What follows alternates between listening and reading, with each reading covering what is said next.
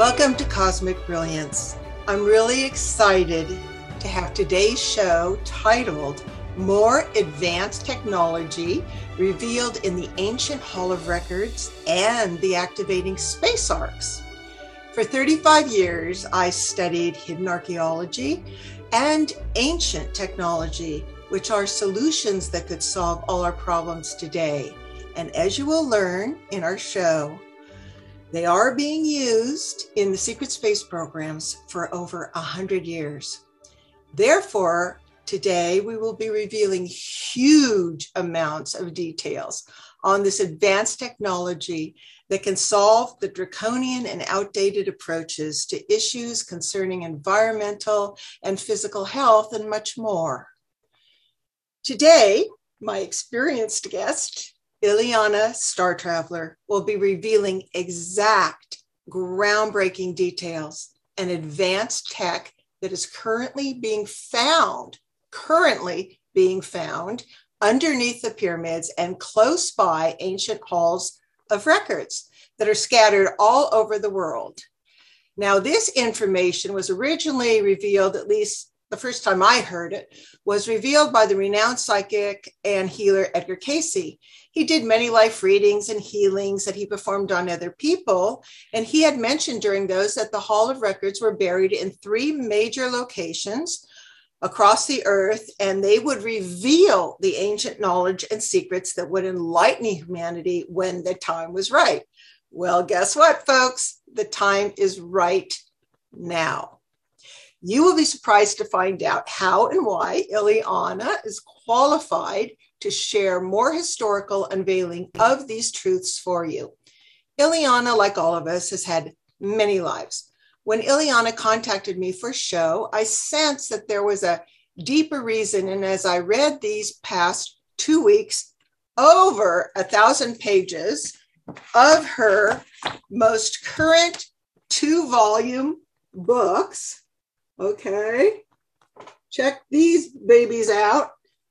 Look how thick they are, each over 500 pages easily. I plowed through those and it was fascinating. And now I discovered why. It was the latest, most specific knowledge and answers to my 46 questions, or 47 questions really, that I had written for these next 2 shows with Ileana. So please be proactive and share these 2 classes we are providing for you, part 1 and 2, for the public, and unveiling 2 million-year-old knowledge, crystal artifacts and advanced technologies, and more. It's very exciting. So please, if you don't mind, like and subscribe if you felt like you received benefit from this. Ileana, my guest, is a star traveler who is certified as a Native American shaman, psychic, crystal healer, energy healer, past life regressionist, soul retrieval and hypnosis practitioner, and an Akashic Records reader. She's also a successful self-published author on Amazon with a book called Crystal Grids, The Art of Healing with Crystals, that teaches various healing crystal modalities and how to create your own crystal grids so you can achieve and manifest your desires and create your best life. She has also authored 3 new books titled Messages from a Star Traveler, Research Archive, Volume 1, and the 2 I showed you, Ileana's Star Journeys with UFOs, ETs, Secret Space Programs, and Past Lives, Volume 1 and 2. Now, through self-hypnosis protocols, Ileana was able to access memories of her secret space program experiences, being an SSP asset, working on the Mars basis in, get this folks, cybernetic labs, creating biological drug serums, biological human cyborgs, improving Neuralink implants, and operating the regenerative technologies that are the ones we really love and are waiting for, called the holographical medical pods is the correct name. We call them medical beds, and Meditech units. Now, Ileana has also done what is called one complete 60 years and back in these secret space programs. Now, that term and science was defined and explained in my previous cosmic show, which makes her current actual age 90 years old. So you're looking great, Ileana. You go, girl. So in Ileana's 2-volume books that I just showed you, she describes her past life regressions where she had remembered that she is an Andromedan Palladian L, as in EL, extraterrestrial hybrid who is a star traveler. The Ls, are a builder creator race who inhabit the unknown space universe. They come from the 12th density of dimension, and they embody both the male and female forms. They are able to shift their biology and forms in order to appear as different beings, and they can become corporeal or non-corporeal. The L race were and still are shapeshifters, changing their looks to whatever form they want. Wouldn't that be nice? They all have psychic, psionic abilities and can manifest their realities with thought consciousness. They often exist as pure energy, I believe. Now, the L race gets more exciting. The L race was one of the first races to colonize Earth 250,000 to 300,000 years ago and left remnants, yahoo, of their vast technology here, which we are finding now. Back then, the humans were, believe it or not, 7 feet tall. And in those early days, the L's were referred to as giants, standing at 12 to 40 feet tall. So folks, if you can picture this, that is the height of a 4-story building, because the average 2-story building is 20 feet plus a roof. So imagine what it would be look like meeting and telepathizing and communicating or conversing with someone the size of a 4-story building. Awe-inspiring for sure. So thanks for showing up in the smaller body form. So once the L's colonized a planet, they would build great libraries deep underground, which is usually referred to as the Hall of Records because they're libraries. Many of these libraries are scattered on Earth underground and are also on on-world and off-world planets and moons.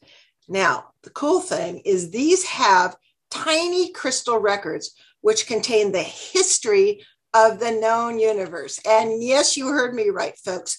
The history of the known universe, gathered and archived by the L's and founders and seeders during their vast travels. Inside these Hall of Records, which you will discover today, the L race made stasis chambers for their giant bodies to lie safely for thousands of years.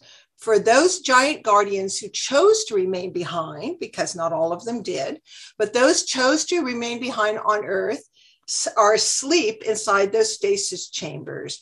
And they knew they would be triggered to wake up when the wave X energies came to Earth. And you'll find out what those are. The L's can also travel in bio-living sentient light ships if they want to. The L race are known for being negotiators who help to bring peace as ambassadors to different planetary systems to help prevent wars in various galaxies. Now, my subscribers know that previous Cosmic Brilliance guests like Ileana Denon, Jean-Charles Moyen, and now Ileana, the Star Traveler, are all activators that are able, I want you to get this, they are able to activate all these crystal artifacts and stasis chambers and other things in that we will be elucidating in these Hall of Records. They also access the founder seeder space arcs because they have the same DNA and frequencies that match these ancient builder seeder races.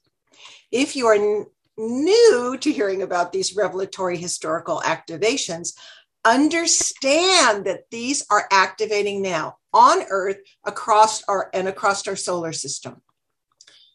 I personally am so excited because I've waited thousands of years for this moment. And we are so fortunate to be alive on Earth for these exciting times.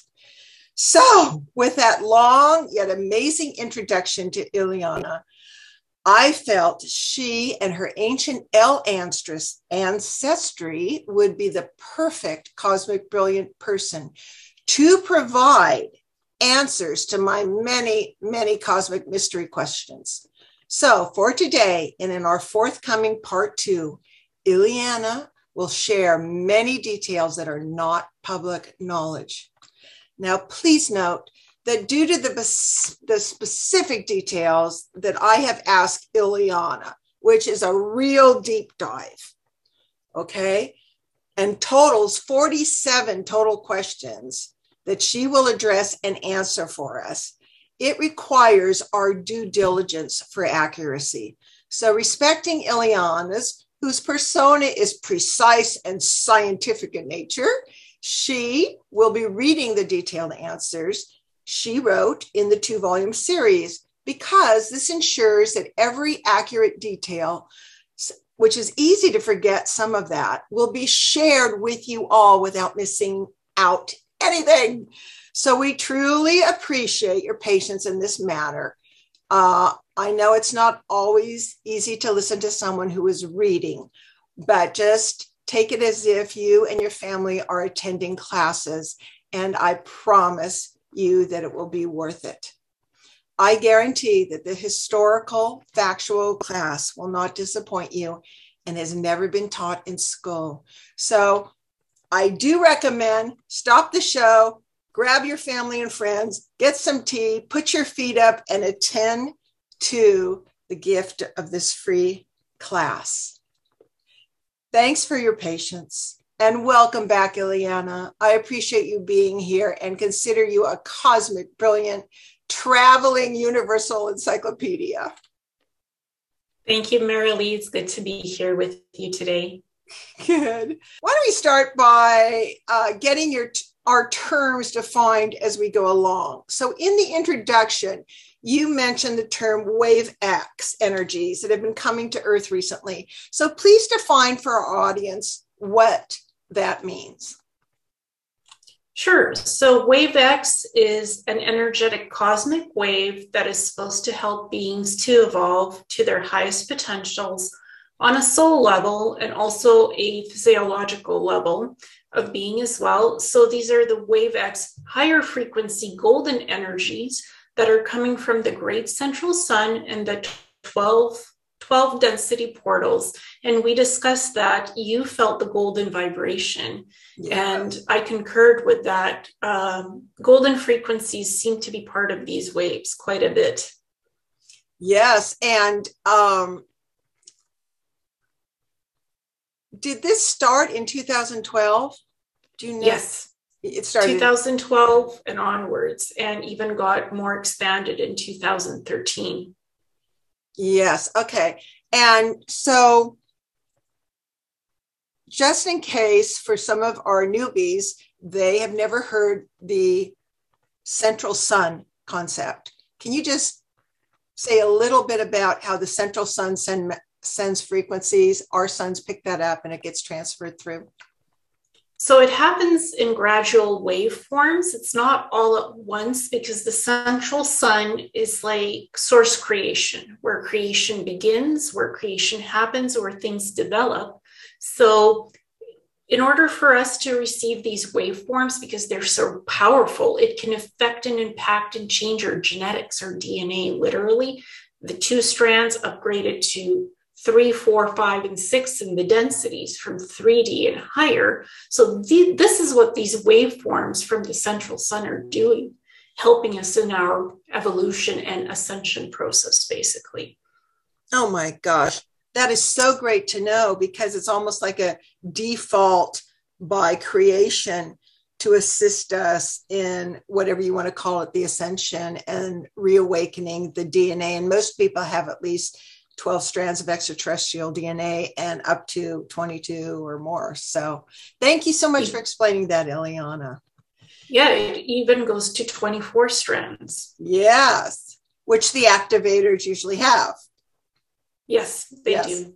Which means you and Ileana and Jean, Charles Moyen, and more. There are others. So since you go by Star Traveler, I also would like you to explain what that means, and if you have met any other star travelers on planet Earth, or Terra folks, as it is called galactically. So the star travelers are beings that are traveling throughout the various dimensions, planets, galaxies, universes, whether in corporeal bodies, semi-corporeal, or energy bodies. They're studying other races, energetics, and being record keepers of how life is created and preserved in all realities of existence. And I have met some other star travelers. I know that there are 6 others on Earth, or Terra, as you call it. And I have met 2 of these star travelers so far. Were those 2 that you met, were they aware of each other on Earth? Did you recognize each other? Because our memories have been so shut down here. So 2 of the star travelers that I know of are friends of mine who I have met. But the other ones, I don't know who they are. I just know the 2 out of the 6. So 2 are close to me, and the other ones are not aware of their galactic heritage, just the 2 that I know of.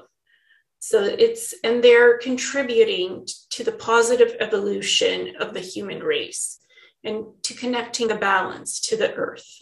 So that's what the star travelers are doing.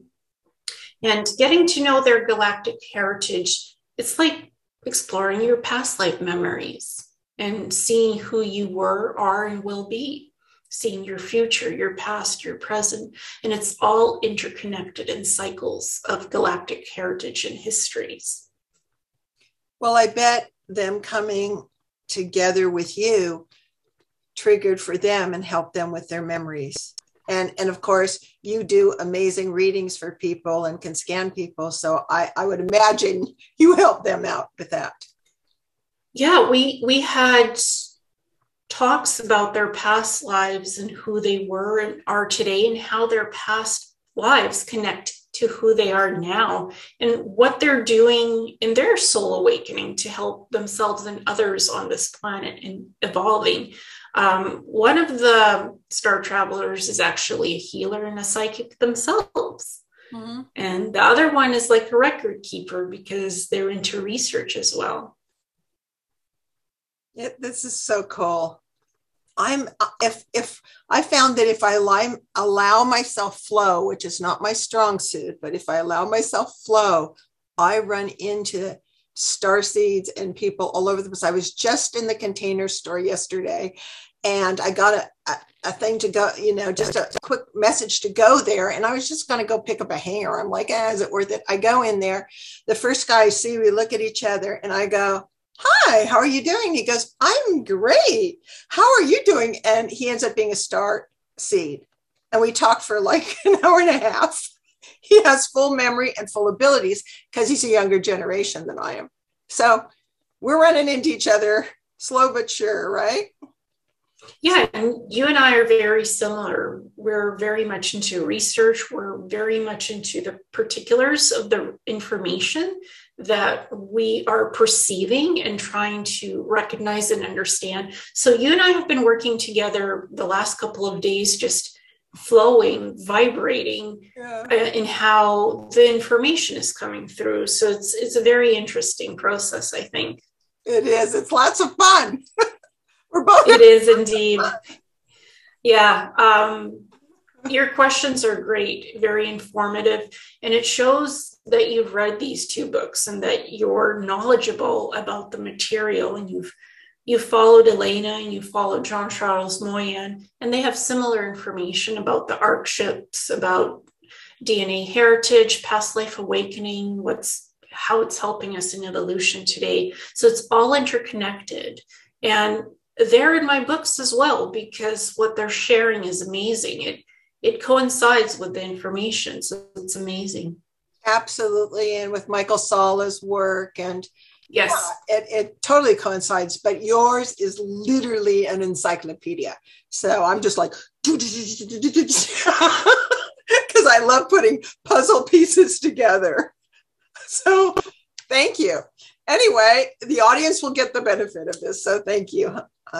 So I realize you are humble because I've gotten to know you, but I would like you, if you are willing, to please specify your abilities so our audience can actually understand how you are able to access the galactic vast knowledge, including the various holorecords and the currently activating space arcs. So if you would just list off your abilities that you know you have. Sure. So my abilities are connected through the DNA and soul axis related frequencies of living consciousness. When I connect to people, I actually see their soul sparks, their soul energy, and how that works. And that's how I do my energy readings, my healings, psychic stuff. I really look at the soul and I listen to what people's higher selves are telling me. That's so important because that's the true essence of who we are. It's our soul and our higher selves. So these abilities include psychic scanning, astral travel, remote viewing, bilocation, teleportation, long distance healing, soul retrieval, speaking multiple light languages, accessing the Akashic records, people and planets, again, connecting to their soul energies, to their soul frequency, to their higher selves. That's how the psychic scanning works. Activating the space arcs and the Hall of Records, and I do that through remote viewing as well. I connect to the frequencies of what's there. Also, I've done psychokinesis, which is moving objects with your mind and working with holographic devices. Oh, like that's not enough. It's so awesome. This is what I believe so many of us can do once we're free and activated. You use the term remote viewing. I know the other self-explanatory. Can you briefly describe for any first-time listeners what remote viewing is? Sure. So remote viewing is when you are going to look at something or someone. It could be from the past, the present, or the future even. You're going to, with your mind, to have a look at what's happening somewhere, what's happening to someone. And you're getting sensory information coming back to you from your mind. It's like your mind is pinging something and you're receiving a message or a signal. It could be in images. It could be in colors. It could be in visuals. It could be in sentences sometimes. Everybody perceives it differently and to the degree of remote viewing that they're doing.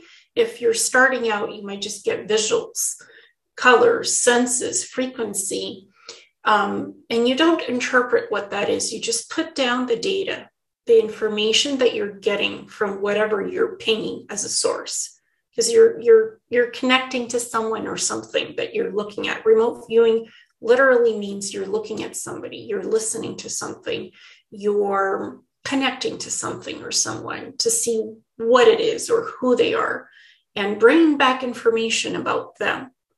And you write it down on a piece of paper and you draw out little visuals of what you saw or heard or sensed or felt. So you are using your five senses and beyond in remote viewing. What you're not using is your logical mind to interpret what those things are. What you see is what you get, and that's what you put down in your remote viewing data. You don't make assumptions. You don't guess what it is. Whatever you see, sense, feel, you put it down. And that's how remote viewing works. And then later on, if you have somebody that tasked you with that remote viewing project, they will tell you how your results match up with what they tasked you to do. what the target was. Most people don't know what the target is. In traditional remote viewing, you don't know the target, you're blind. The way my psychic abilities work, most of the time I do know what the target is because I psychically connect to things on a deep level. Yeah. So for me, I would say my remote viewing is I usually do know what I'm looking at and what I'm exploring. It just, to me, that is a deeper connection. So and what is your percentage of hit rates? That's that's a term where they were correct at getting a item, person, location, place, often that they don't even know what they're looking for, but they just access it. Yeah, I would say 90% so far. If you would like, I could tell you an example of something recent that happened. Sure. So I had been remote viewing NORAD on October 3rd, 2021. And they track everything from humans. NORAD is connected to satellites, radar, off-world systems as well. They track everything, literally airplanes, cities, people. They can look at us, zoom in on the satellite and see us, what we're doing. This is wild to me. But the most interesting thing that I found is that they're tracking UFOs. They have dedicated computers and servers to track different types of UFOs and crafts. And Stephen Greer was just talking about that, how his military advisor had been at NORAD and he saw a dedicated computer console 50, that was dedicated to that. So this just confirmed things because my remote viewing was a year ago and Dr. Stephen Greer's show was on May 21st, 2022, where this was revealed. So the data just collaborates everything and verifies that information. I don't think of NORAD. I don't really am interested in what's inside there. It's a military facility within a mountain that's connected to Canada, US, and the Cheyenne Mountain, which is a secondary base, from what I understand from the remote viewing. So for me, that's a military installation. That's not something I'm curious about that often. But the UFO stuff that they tracked, that was interesting, and that's corroboration. Yes, it is. And believe it or not, back in 1975, I was dating a wonderful man. I love him to this day. And his father was a high up person in NORAD. So I got a private tour, which was awesome. And I can tell you, just the door alone is like this thick, So it was lots of fun. Thank you. Thank you for that. Okay. So when I was reading your book, you and others have spoken of light languages. And so, again, for our audience, I want you to describe, what that is and go for it. Just anything you can tell us about that. Sure. I speak different light languages and I communicate with a guide of mine whose name is Zagor. He is a reptilian insectoid hybrid and his language is very guttural. It's like, I can give you a sample. Rakta Nash. That means don't be a sellout. That's the literal translation of it. So that's a little sample. And to me, light language has very specific meaning, like a deep soul meaning. So I'm just going to share what that is. So the light language is often what can look like someone doing things with their hands, where there are movements, incorporating flowing and flashing with signs, uttering phrases, and it might sound like it's an angelic language, which can sound like a quality of gold if gold were a sound. This can be like a dance of sound and vibrant gestures with rivers of energy going back and forth inside us. So it's an energy flow. It's a vibration. It's a feeling in your heart. It's a sensing of soul connection.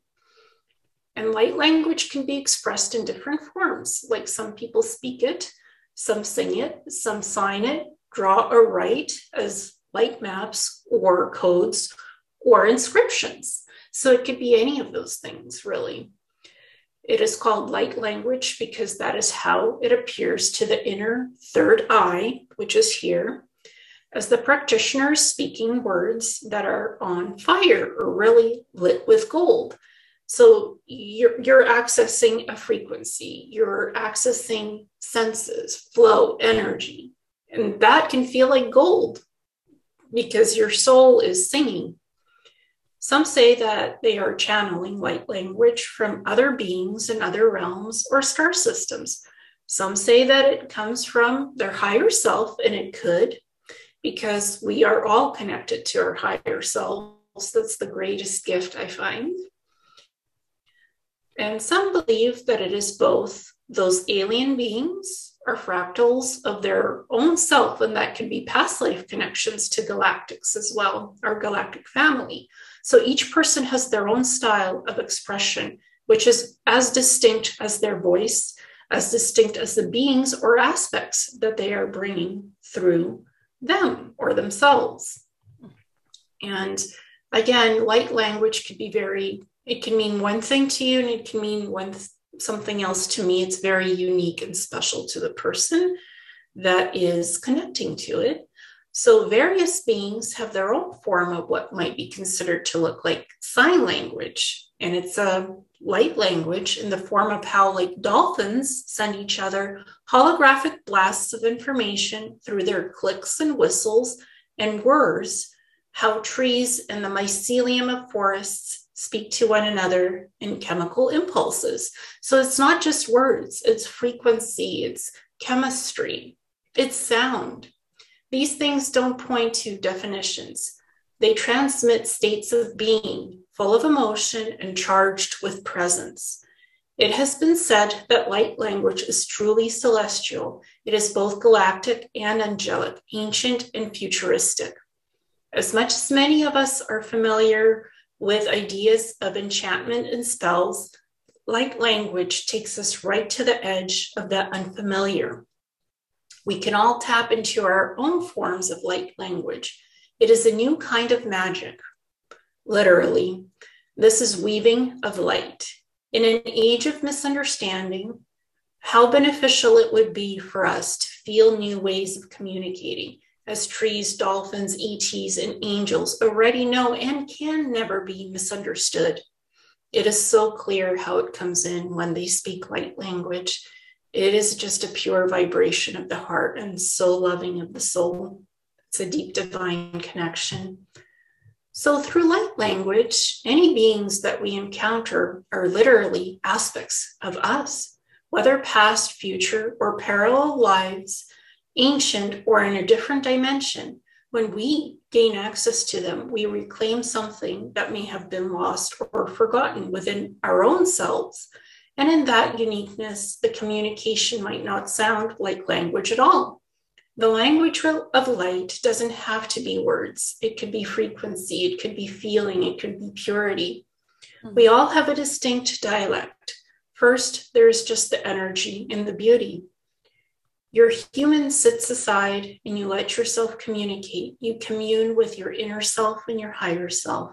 When people bring the light language through, they may have a vision in their head, but they might not completely understand the word by word. Rather, they're getting it in feeling. They feel it deeply in the heart, in the third eye, and in the soul vibration of what's coming through. Light language is about healing. In the stress of our three-dimensional world, the practice of light language heals by bringing together the spiritual and the physical. It's divine union. Expressing ourselves helps us to make the connection of the spiritual and the physical. It is sincerity and humbleness shining from ourselves that bridges the imaginary into the physical realm, because sound is physical and your imagination is life's creation, literally. You create, you vibrate, you imagine, and you make it manifest into your reality. And light language can help you with that, to bring everything we can from our ancestry into the physical world. That's literally manifestation, connecting to our ancestors. We can then apply that wisdom to everything that we do. Bringing it into physical energy helps us to grow and make our world better than it is. And it's often chanting light language. It's expressing your creation and your beautiful imagination of the soul divine. That's how I see light language being special to me. So with light language, we can connect to the ATs, the fairies, the spirits, the dragons, nature, and etc. Shamans and druids do this all the time, and we can as well. Anybody can speak light language. If you have a memory of it within your heart, then yes. If you even have the question, can I do it? Then the answer is yes, of course you can. Why would your soul even be guided to ask? Then why not explore it? Go out into nature. Let what is in your chest and heart come out. Maybe it will be a chant or syllables or a strange sequence that comes out so vibrantly. There's nothing scary about it. It's the embracing of more of who you are. And it is what is encoded in the sleeping DNA that we all have and that you have. So light language is also a beautiful set of transmissions which create the light language that could be using the voice in conjunction with hand signals like a dance, where the hands are describing shapes, glyphs, and formations in the air. It is a simultaneous layer of meaning to the utterances of the voice. The hands can write light language in the air, so it can be written in the air as parts of symbols, letters, sentences, phrases, images, numbers, signs, etc. It's so expressive. You can literally be creating new languages, new galactic forms of communication. The light language transmissions can come from the angelic realms, from galactic dimensions, from the ancient continent of Lemuria, even from the elemental realms of elves and fairies. Light language is connected to intuitive channeling and psychic psionic abilities, where a person can set the intention or the tone for the energy or information that they wish to bring through, or the person can let the energies themselves decide what comes in and how it expresses themselves. Wow. That's light language. And again, the way people describe it is so unique and different. I can't describe it any other way. I can't imagine. This is what it is to me. It's so magical and it's so inspirational and communicative in its many, many forms. So multidimensional. Oh, indeed. And it also connects to the uniqueness of my experiences with Zagor. So when I speak the light language with him, it sounds like something called Klingon, which people might have seen in Star Trek.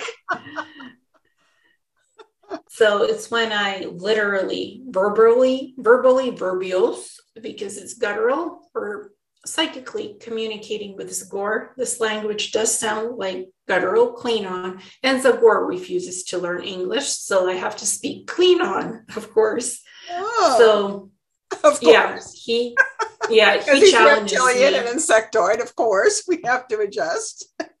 And I do. I'm happy to speak with him in whatever form he is happy to speak with me.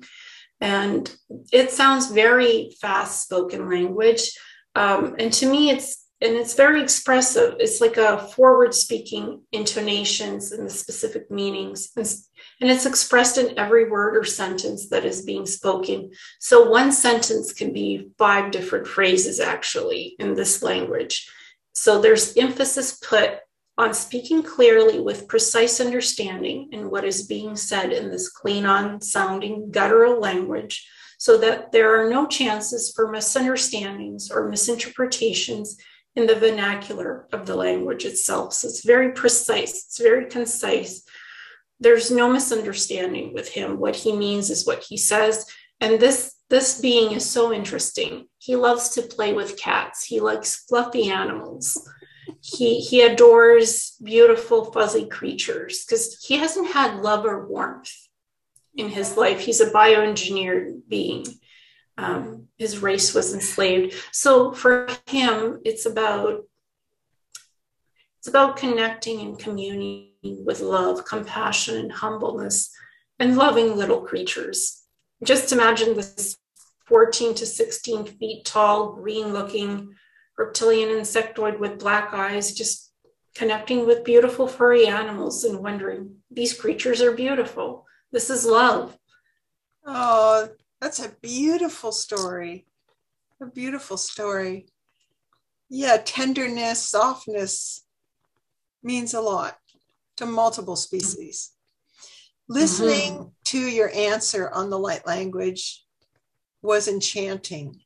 And it makes, I had to sit fairly still because it made my heart want to just get up, dance, move, and try it spontaneously. So I'm on good behavior. So thank you for the beauty and the dynamic precision of your answer. I really appreciate it. And I'm sure our guests will too. So it's incredible. Now, to get a little more personal, I'm curious, what was your specific soul mission? And was it about coming to Earth to help wake up or rescue other soul family members, like many of us volunteered to do? Would you be willing to describe that? Sure. My soul mission was to rescue a female Pleiadian soulmate aspect of mine, whose name is Akira. She was trapped by the Matre Gray race in the Peruvian portal of Amaramuru, under the portal, in a crude stasis pod where Akira had been asleep in a stasis chamber for 2 million years. So at that time, there were the Maldak tunnels made by the Maldakians who had come from the ancient planet Maldak, which was destroyed. So this planet is not currently in our solar system anymore.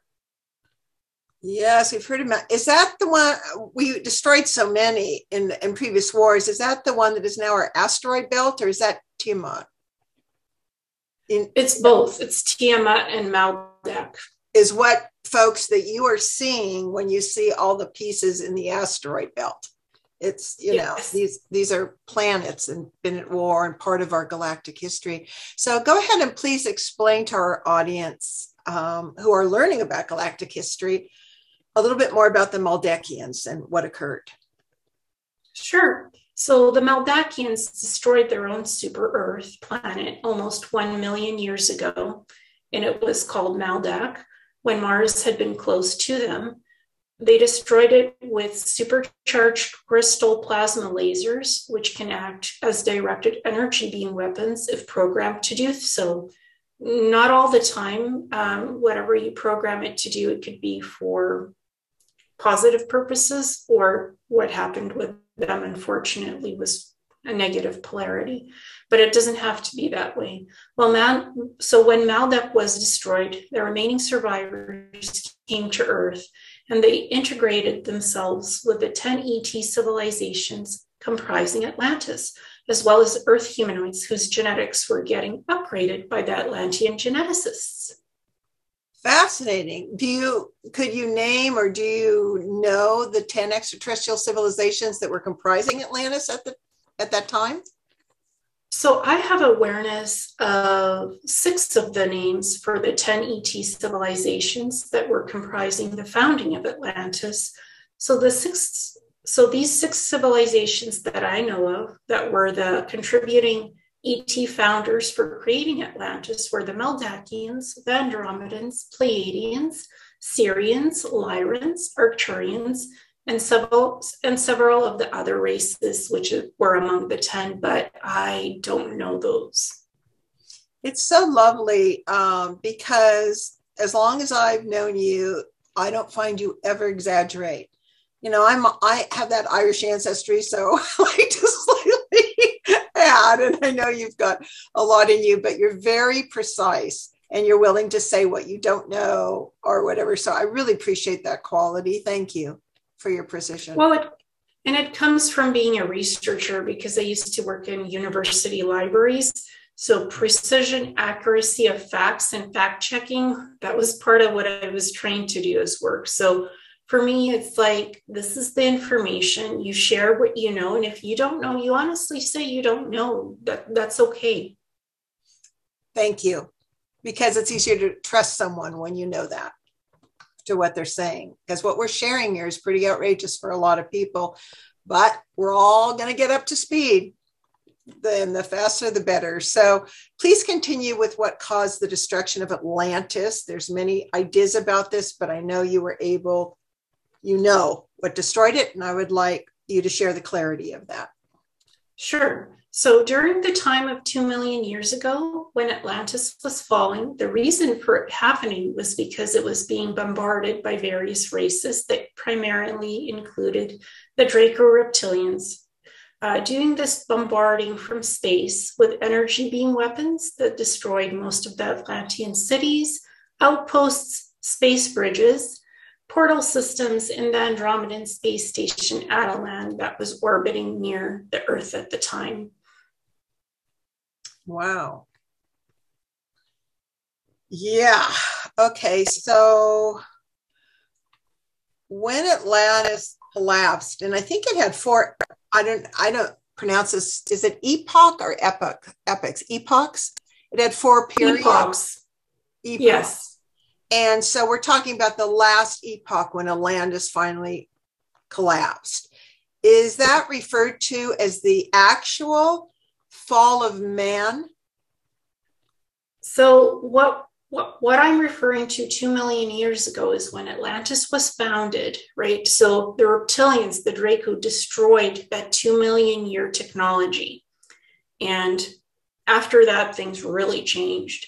So when Atlantis was collapsing, I consider it to have been going down the vibrational density as it destabilized from being in the 6th dimensional Earth that brought us from being in the 6D to 3D, which was a huge shift, and it created a loss of memory for the survivors of Atlantis. That's basically where they went to using ships and sails and stuff like that instead of hover cars and spacecrafts.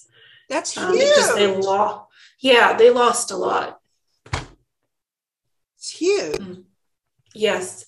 So the Atlantean energetic shift vibration caused these civilizations to have a lesser understanding of how to rebuild their outpost cities and other knowledge. They no longer had flight capabilities or the same crystalline towers as they did before, with the space bridges where they could go up to their space station, the Ileana.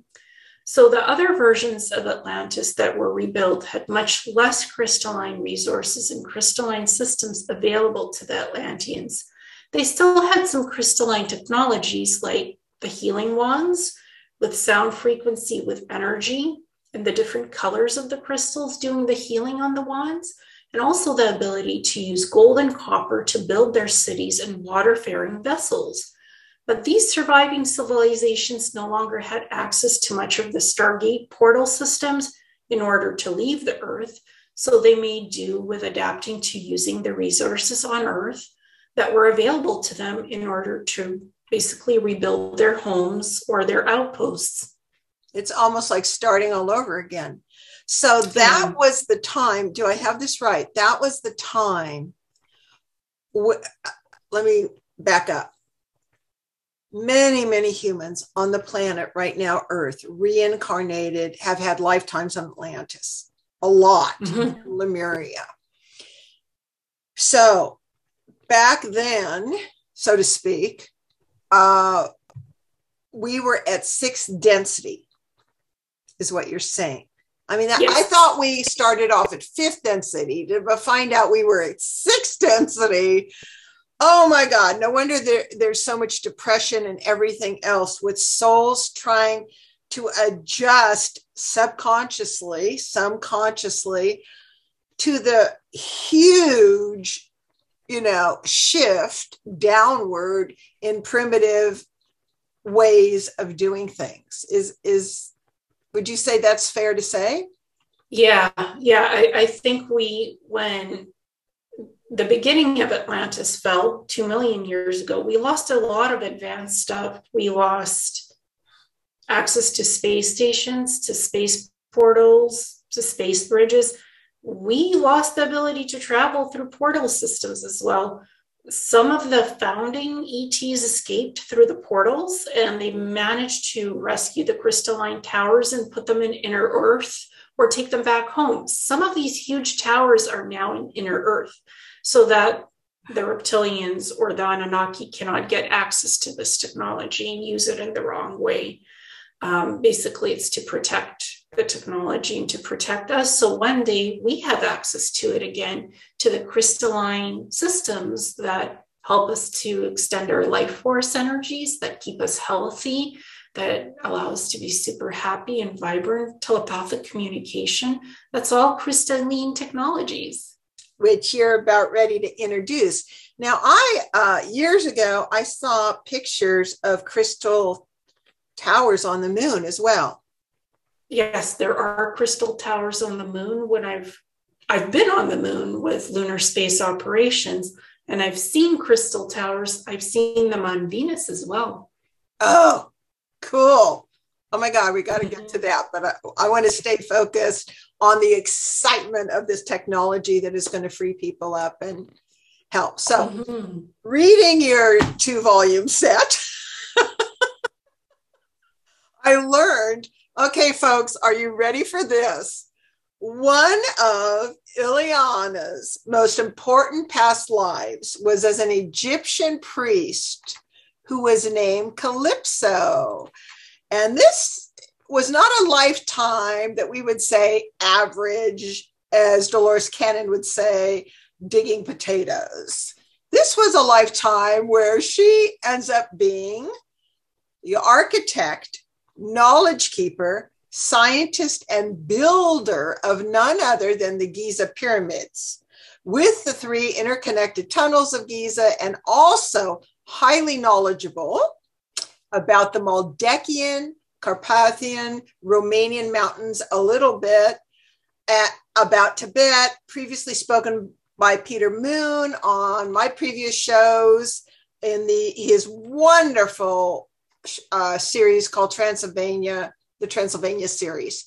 So, folks, take a bathroom break because you're about ready to get the tour of all the details of the pyramids and the Giza Plateau, and that will just be the start.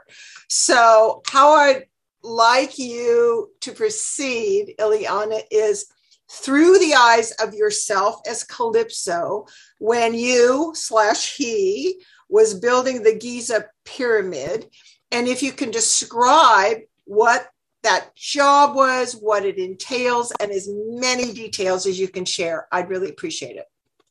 Yeah, so this lifetime was in Egypt. It was a past lifetime from 80,000 to 100,000 years ago, just so folks understand how far back it was in the historical record.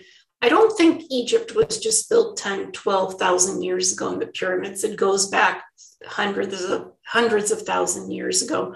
So from my memories of Calypso, he used the ancient universal knowledge of magic and alchemy to help build the various Egyptian pyramids by levitating and teleporting the large masonry stones by connecting with thought consciousness to the wand device that he wielded in his left hand. So this wand was a tractor beam device that was used to levitate the large stones and stack them in precise geometrical patterns to build the 3 Giza pyramids. The wand tractor beam device emitted a blue frequency field that would levitate the stone blocks to stack them in specific and precise height parameters.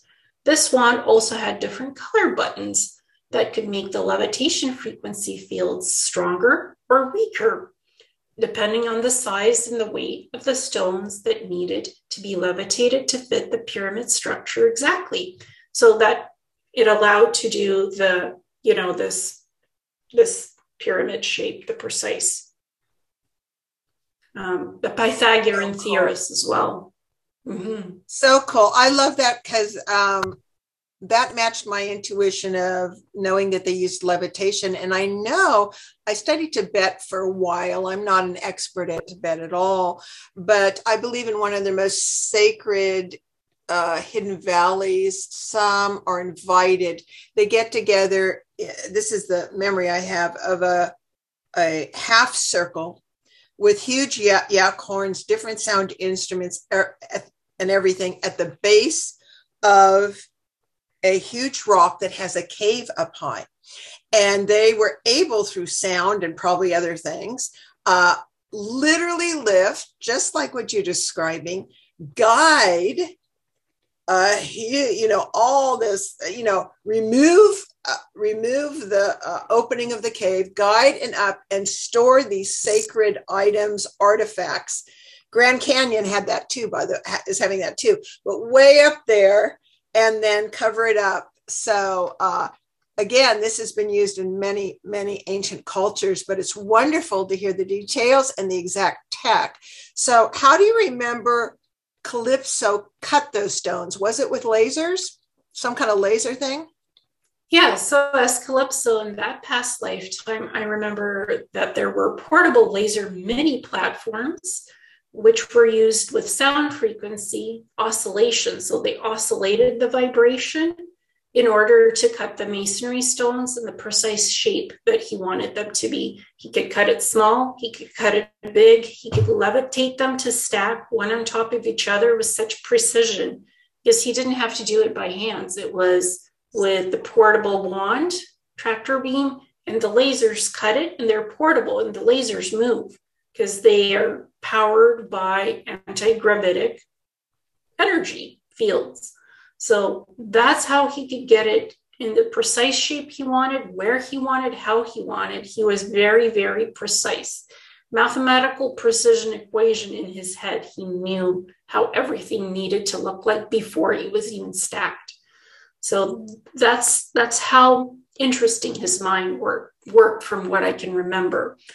So these stones were then stacked with a levitation tractor beam wand to build the Giza pyramids. And that comes from my direct memories of that past life. So these laser mini platforms could float and move about since they had anti-gravity propulsion devices attached to them on the bottom. So that is why they were portable and could be moved around as needed to different sites, like to build the pyramids in Egypt. Now you have to show us with your hands. So basically, there were mini platforms, and yes, these were anti-gravity, so they were floating around. Yes, they were. And how big were these platforms? Whatever could hold the stone that they were working on? They're not huge. They're the size of a table. Okay. And there's multiple sets of them. There's like 5 to 7 of them at the same time doing this function. Each one is cutting the stones with precise frequency and color. I could see blue, I could see green, purple energies, yellow, coming from these laser systems on these platforms, and literally cutting the stones into precise segments to stack. So it's almost like, did these platforms within them have templates, blueprints in a certain way based on it, based on the color and the frequency, and or was it also Calypso's intention and visualization along with? Yeah, they had the templates, but it was his intention and visualization, so he could psychically telegraph to these platforms what he wanted changed if he needed to change something to the template as they were cutting the stones. And how many people were involved in this? He was the leader or the main builder, but were there hundreds? There were thousands of people involved in building it. And he was one of the project leaders. Like if we were to ask him, who were you? He'd say he was a project leader. He was a priest and an architect. So just imagine him standing over the building site and just checking to make sure that everything is precisely created the way it needs to have that perfect Pythagoras angle because it has to be a certain degree, right, Yes. for the vibration of the pyramids to work correctly energetically. So he was making sure that that was done precisely to those parameters. That was his job. And to monitor the workers, to monitor the lasers, to just be in sync with the project. And he was levitating. I saw him in that past life levitating the stones to stack correctly. That was his favorite thing to do from his job. It's a new version, folks, on playing with blocks. Yes, or Legos. Yes, and I think these new kids coming in that are all activated and have their DNA, they're just going to be doing telekinesis with a lot of interesting things. You know, oh, yes, all these, so I firmly believe nothing's impossible, and all these abilities that we're sharing today can be done by us. Technology is here to assist us, not replace us. Just want to make that fact. Would you agree with that? Yeah.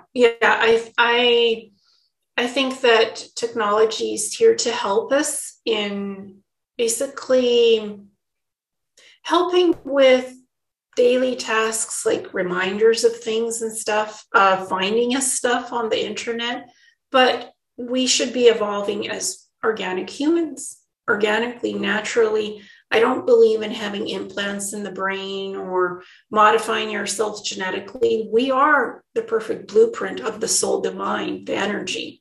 The body can regenerate, self-heal. We have it within us, and we're doing this energetically. So we don't need technology within the body. It should stay as is outside the body and, you know, assist us with just daily things, reminders, scheduling, timing, that stuff, holographically. Yeah, they could fetch the food and put it in the car for us, that type of stuff, maybe for the robots. But I don't think they should be fully sentient AIs running around. I don't like that idea. No way. Too many galaxies have been destroyed by that. Exactly. We don't need that here. Yeah, we don't need those wrong programming parameters. I agree with you 100%. We're good as is. We are divine human beings. Yes. Beautifully said. Now, folks, you will be seeing an amazing photograph of the pyramids as we're talking about it. We'll provide photographs, and you probably don't know this, but Ileana, I'm not a tech person. She does the most amazing, beautiful, almost holographic images of different things we'll be talking about. So I'll make sure and include those in the video, which you're probably seeing now. But one of the things you'll be seeing is the entrances to the Holo Records at Giza under the left paw. Also something Ileana talked about, which is on the left side of the rear tail. There's a little entrance excavated in the 1970s by the famous Egyptian archaeologist Zahi Hawass. There's also the video. It's the first one I ever found, first revealed public photos within the Sphinx itself, from brightinsight.com. So check that out.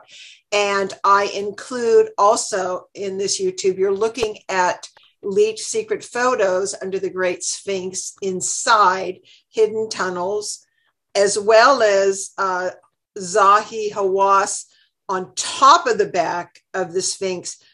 And there's a trap door there that goes way down. So those are different things you may be looking at right now. So just wanted to let you know there'll be lots of fun graphics.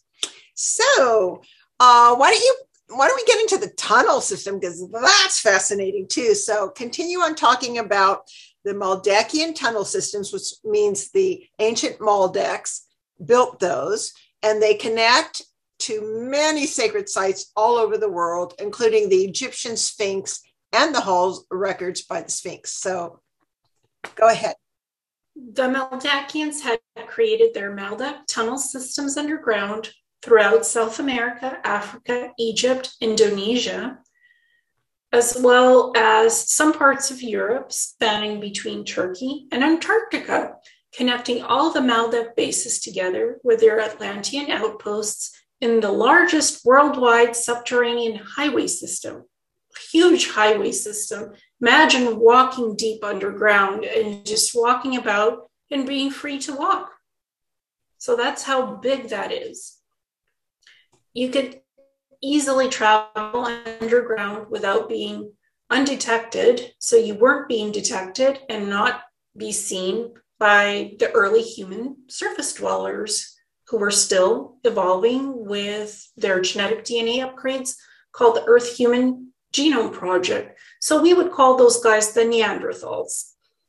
And one of the Atlantean project's goals was to help upgrade their DNA, but without them being seen, without the Atlantean founders being seen. So it was done energetically from a distance. So the purpose of the tunnels leading to Tibet, Egypt, Inner Earth was so the Meldakians and the Atlanteans could have easy underground transport to all the bases and outposts without being detected by the Neanderthals. Because they did have a sort of like a prime directive not to interfere with an evolving civilization. So that's how it was during Atlantis as well, the first 2 million years. So this worldwide interconnected ancient and modern tunnel system also provides a way to discover more chambers, like under the Egyptian Sphinx, where the Egyptian Hall of Records had been built around 9,564 BC, during the fourth epoch of Atlantis, when the island Poseidon had drowned under the waves because it was a cataclysmic event, and its survivors had branched out to Egypt and Peru, as well as other places where the water levels from the oceans had not risen so high from that cataclysmic event. Think Noah's flood, something like that. Similar to that is what happened in Poseidon, the island drowned, and the people were called Poseidians or Poseidius on that island. Cool. I'm having so much fun learning all these details. And you probably introduced to those that are watching for the first time several different impactful facts that they were not introduced to, may have not been introduced to, is the fact of the non-intervention, where there were always advanced civilizations here on Earth, and planets and planetary evolution and the species on it, as far as I'm concerned, as a galactic historian, has always been not creationism or evolution, but at least 3 different factors, which include genetic manipulation, upgrades, in some cases downgrades. But so there's that whole factor you covered, and that's why these underground tunnels didn't have a blow mind effect to the Neanderthals, and because they were seeing, Neanderthals, Cro-Magnon, what's going to be the best ultimate avatar body for advanced souls to come and experience Earth, right? And be able to be fruitful, multiply, and successful. Would you say? And it wasn't modifying chimps and apes. These Neanderthals were already evolving human beings. And this is what we are now. We're the Homo sapiens. We're the result of their genetic DNA being upgraded. The Cro-Magnon, the Neanderthals to the Homo sapiens that we are now. It's not Darwinian theory where we just evolved from apes and monkeys to us. That's not how it happened. There was ET intervention and positive genetic upgrades that helped to evolve the intelligence of human beings at a faster rate. And that was done through energy frequency, changing the genetic strands. They weren't being injected with anything or manipulated physically. It was energetic frequency that did this upgrade. Which I envision is exactly, well, not exactly, but very close to what is happening now. Mm-hmm. The extra frequencies coming in, the wave X, everyone being on board, us moving up in frequencies so that we can, thank you very much, get back to at least where we started. you know, right? So Yes. it's like, here we go again, to do this. Now, did they travel on maglev trains, which we've also had for a long, long time underground? And folks, that maglev means magnetic levitron trains and anti-gravity cars in those tunnels back then. And they do that now for quick travel for elites, presidents, extraterrestrials, etc., that have treaty agreements not to show their face topside. I looked up, in China's fastest maglev train goes 600 miles per hour, but ET underground trains on Earth go much faster than that. I know Mach speed is 767.3 miles per hour, and I heard that they go at least 3 Mach speed or higher. Have you ridden on them, or do you know anything about them? So I've never ridden on these faster than the speed of light trains or the maglevs. I did remote view them, and I know that for a fact we have faster than the speed of light train systems going through the portal hub corridors. It could take you to other planets. It could take you to location A to B on our planet in an hour or two. So during the time of Atlantis, there were hovercrafts and what you would describe as hover cars that would travel through the tunnel systems, but not maglev trains. The faster than the speed of light FSL trains that are currently being used to go through the portal corridor hub systems are modern technology that is not from Atlantis. This is something that these Black Ops programs have created on Earth. So by using the faster than the speed of light trains going through the portal corridor hubs, again, it takes about 1 to 2 hours max to travel to other countries or even to other planets. That's being done with this technology. And again, no, I have not been on these trains that are on Earth. And so this information had come to me from a remote viewing that I had done in the Volume 1 book, describing these FSL train systems and the portal corridor hubs through which they travel. Yeah. Some people have said there's more people living underground than topside. And there's definitely multiple species for sure. And the whole ancient Anshar and inner earth beings on multiple densities.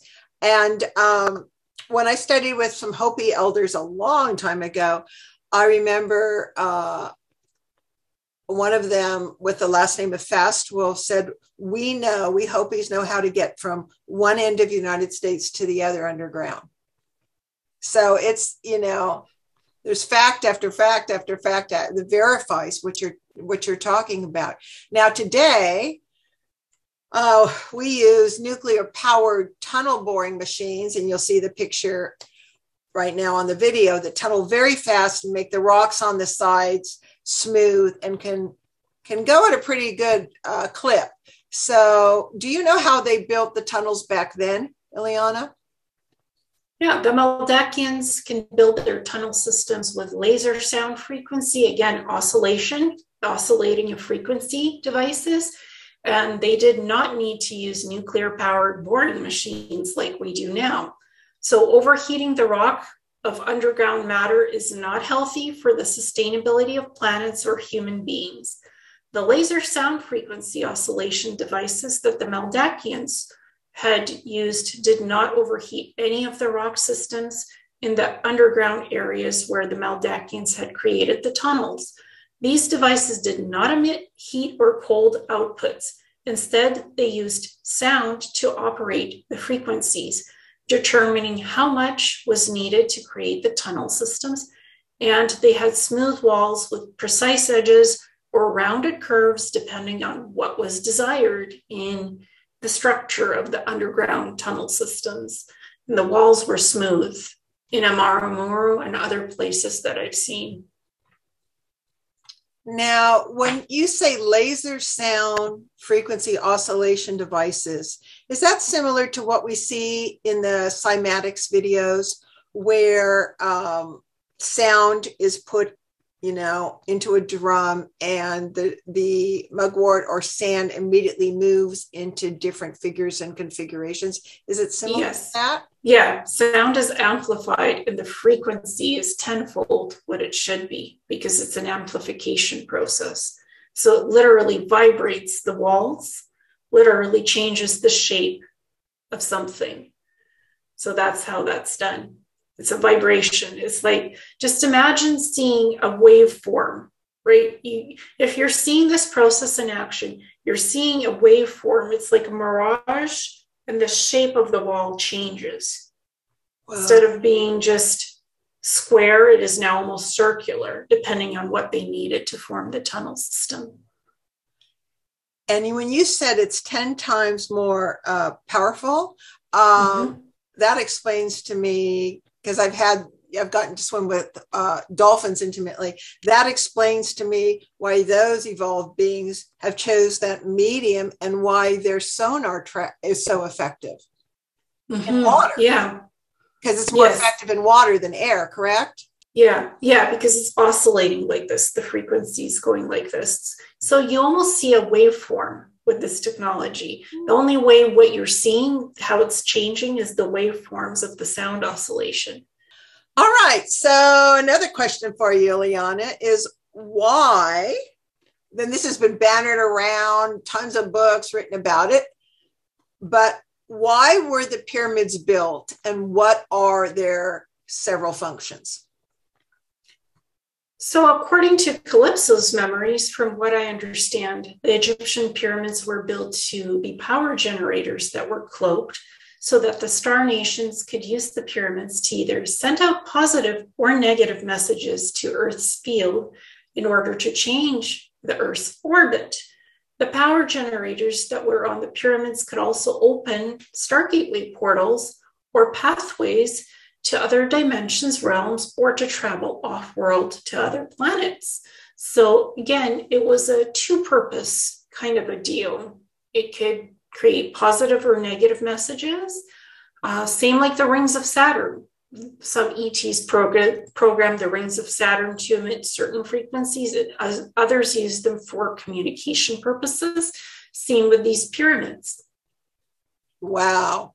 And you mentioned Stargate portals, and that's like that in DNA are kind of like the number one thing wanted in the galaxy, because that just opens up all the, as you said, the pathways and the interconnective points. So there's often wars and conflict about who gets access there. Is that correct?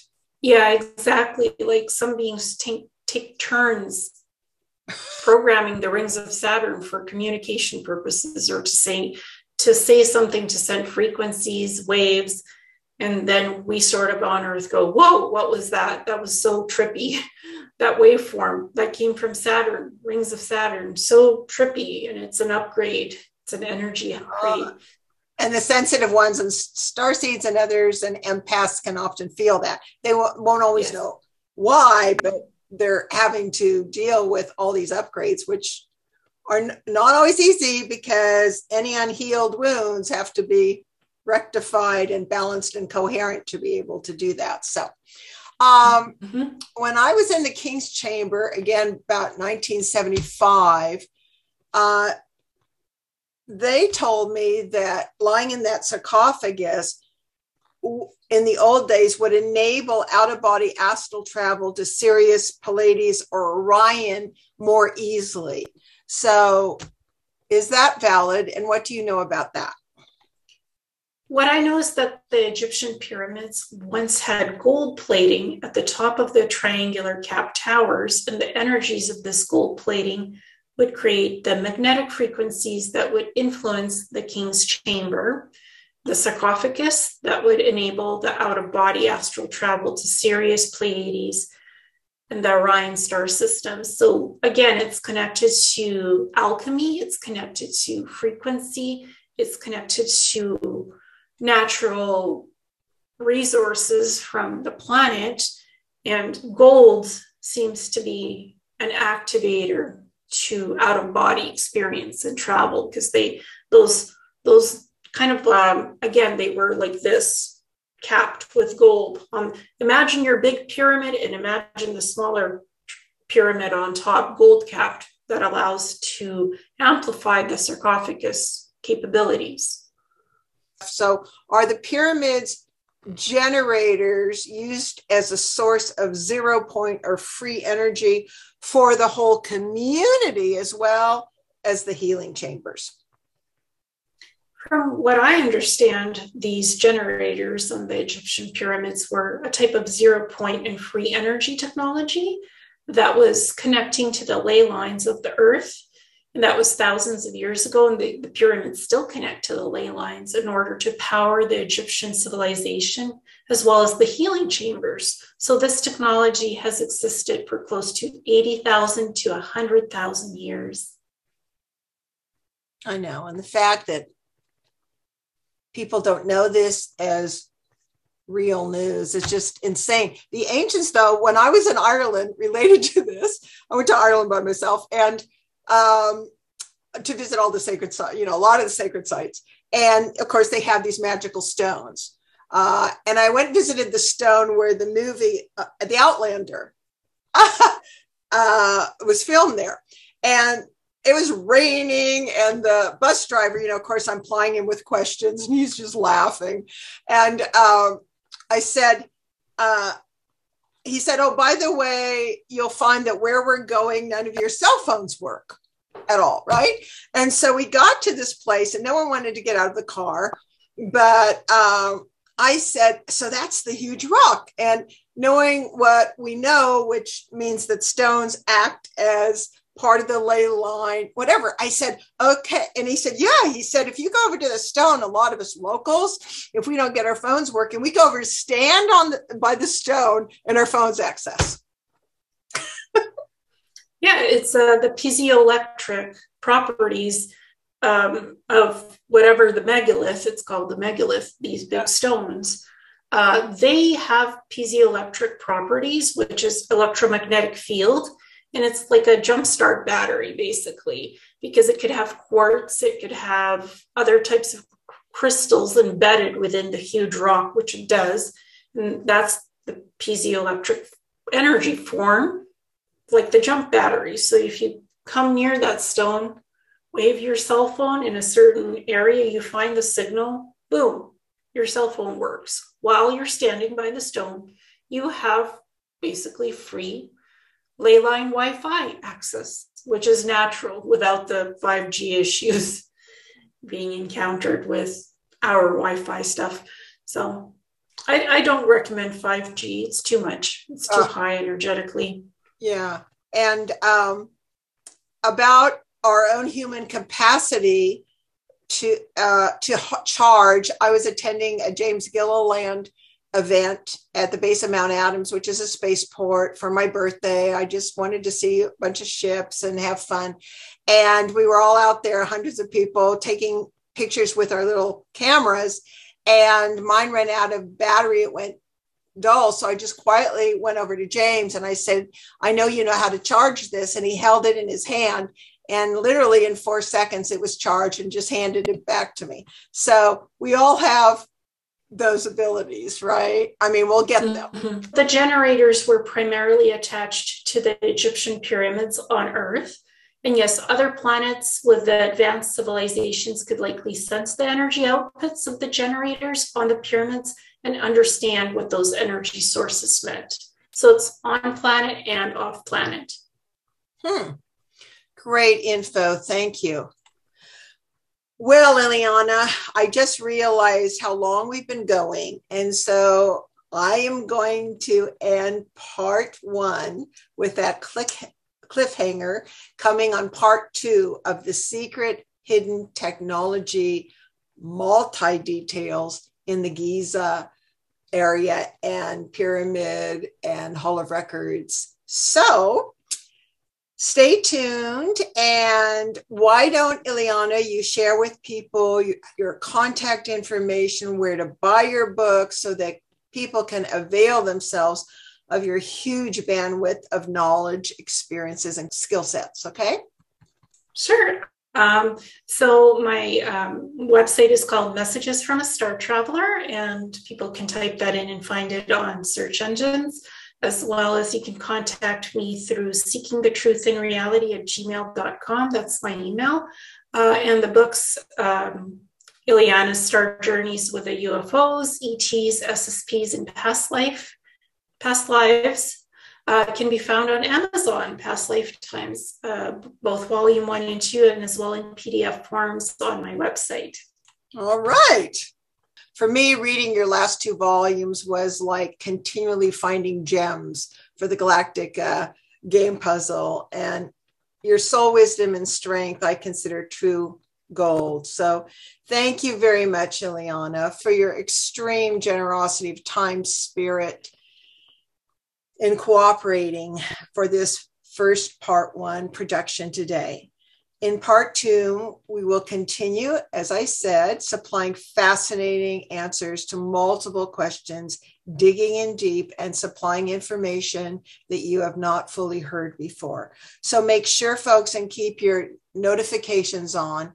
And I've never asked this before, but to express your appreciation for this massive synthesis, remember not only to subscribe, like, and share Cosmic Brilliance with your friends, families, and children, but also if you feel that it is useful for you and you've learned something new, I would love you to go to cosmicbrilliance.com and donate, no matter how small, because that really, really, really helps me continue finance and get the tech help I need and for a high quality video.